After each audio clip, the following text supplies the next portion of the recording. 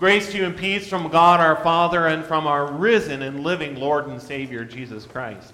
God's word, which we received this morning, is from the first letter of Peter, chapter 5, verses 6 to 11. Therefore, humble yourselves under the mighty hand of God, that he may exalt you in due time, casting all your care upon him, for he cares for you.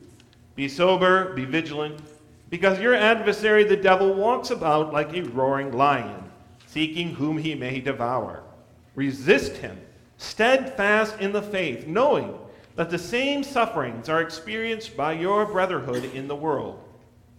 But may the God of all grace, who called us to his eternal glory by Christ Jesus, after you have suffered a while, perfect, establish, strengthen, and settle you. To him be the glory and the dominion forever and ever. Amen. Sanctify us by your truth, O Lord. Your word is truth. Amen.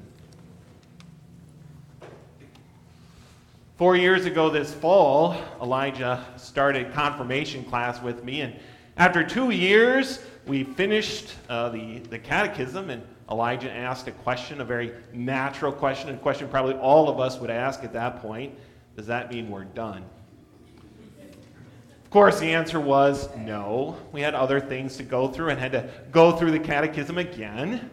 And now here we are 2 years later, and the answer is still no. You are still not done. You're done with classes with me and me calling you at home on Skype and Google Meet. You're done with memory work and tests for me. But God, of course, is not done with you. Confirmation is not the end.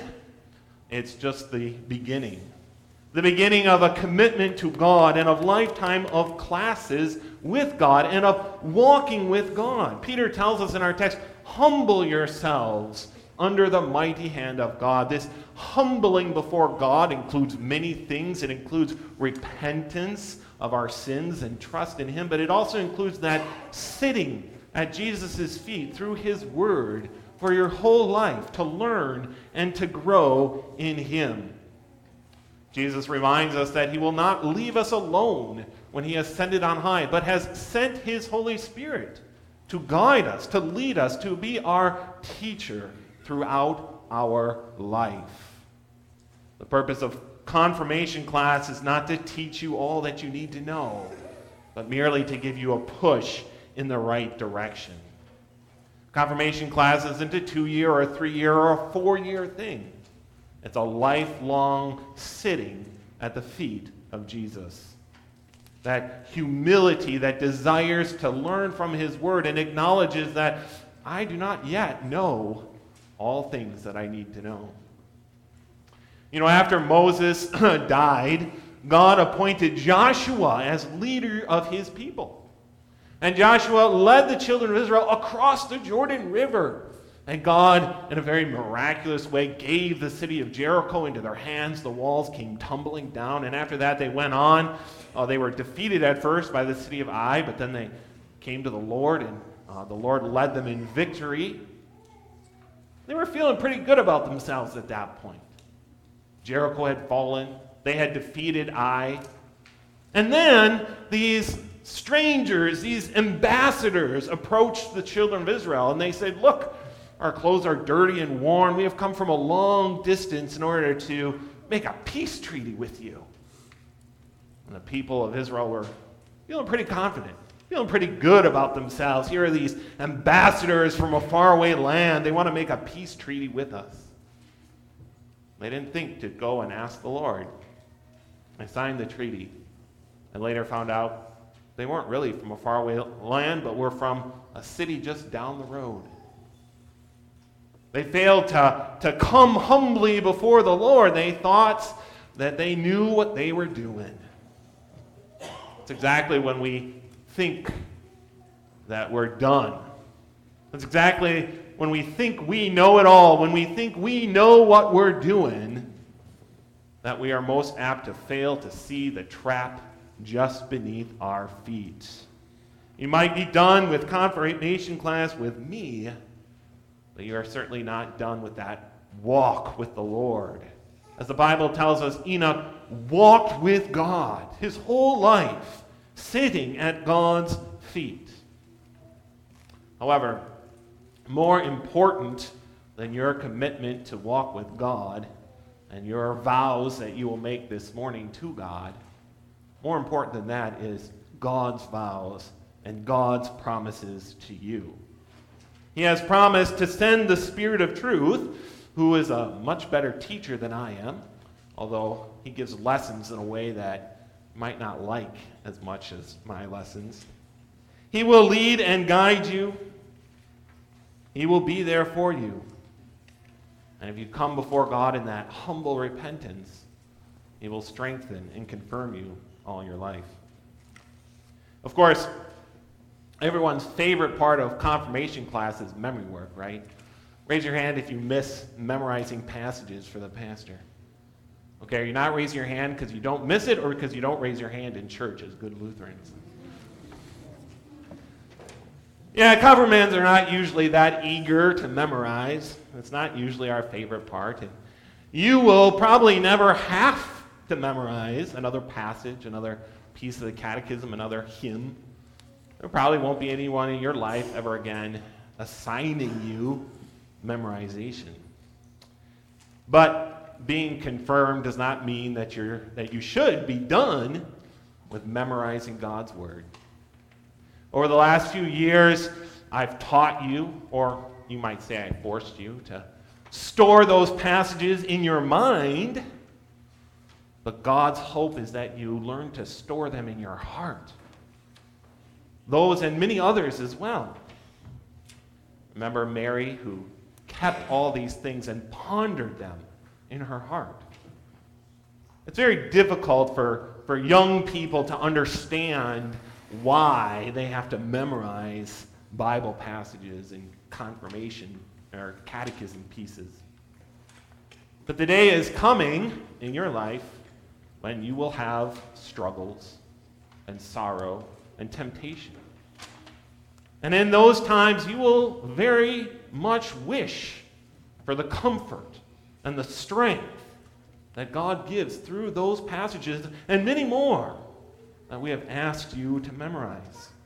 You will want them in your heart for the times of struggle that you will go through in life.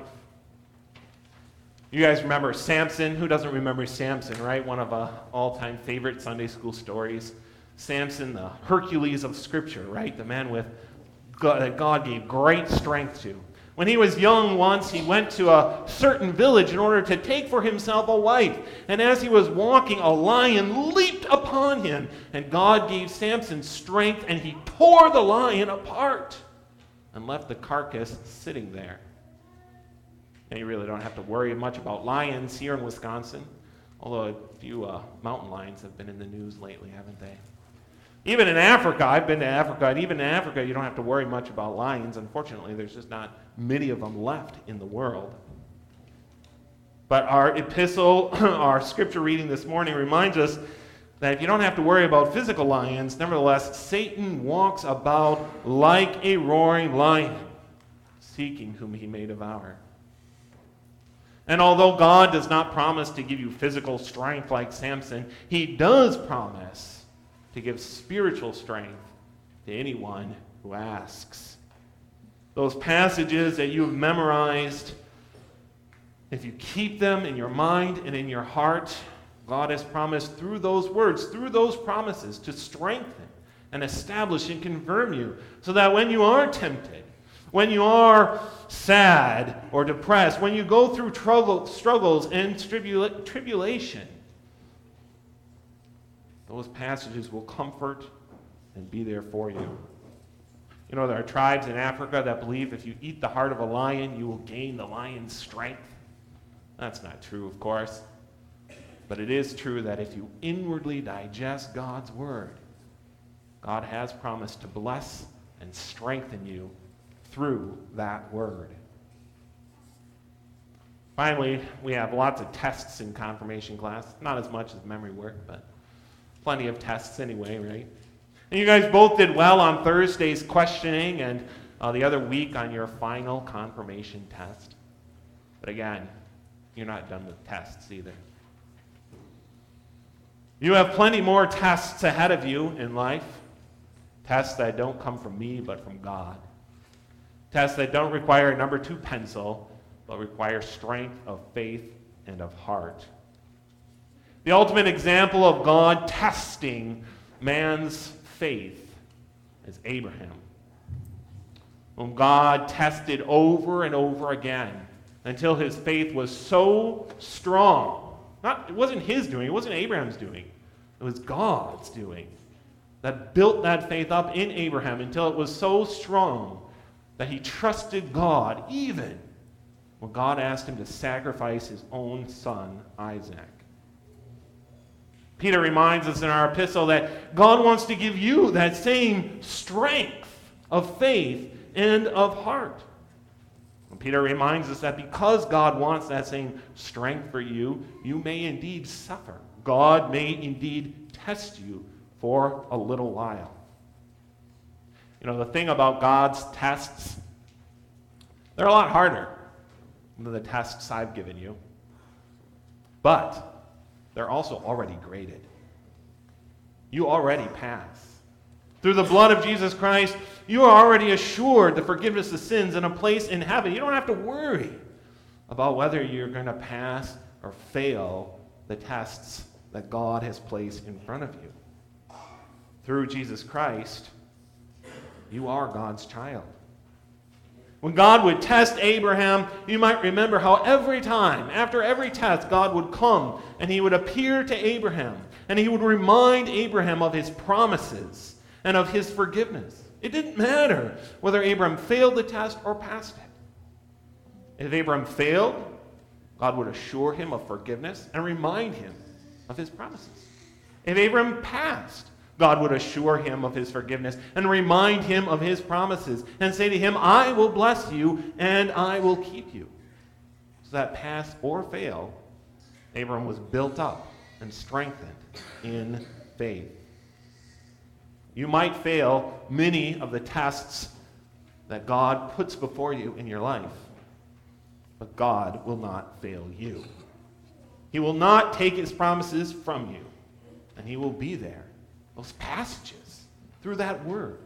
That's one of the reasons why it's so important to come to church every Sunday, because after a week of trials and tribulations, after a week of sins and failings and God's tests in our lives, we need to be reassured, to be reminded of God's promise and of his grace and of his forgiveness, to be built up again in that love of Christ and strengthened for the week ahead of us.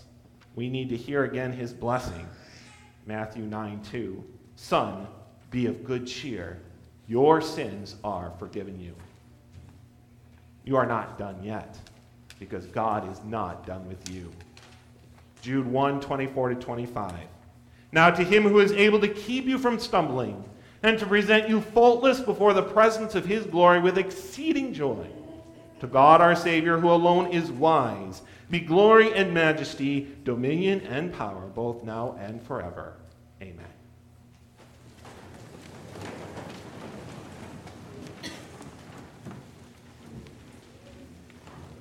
The peace of God, which surpasses all understanding, shall keep your hearts and minds in Christ Jesus.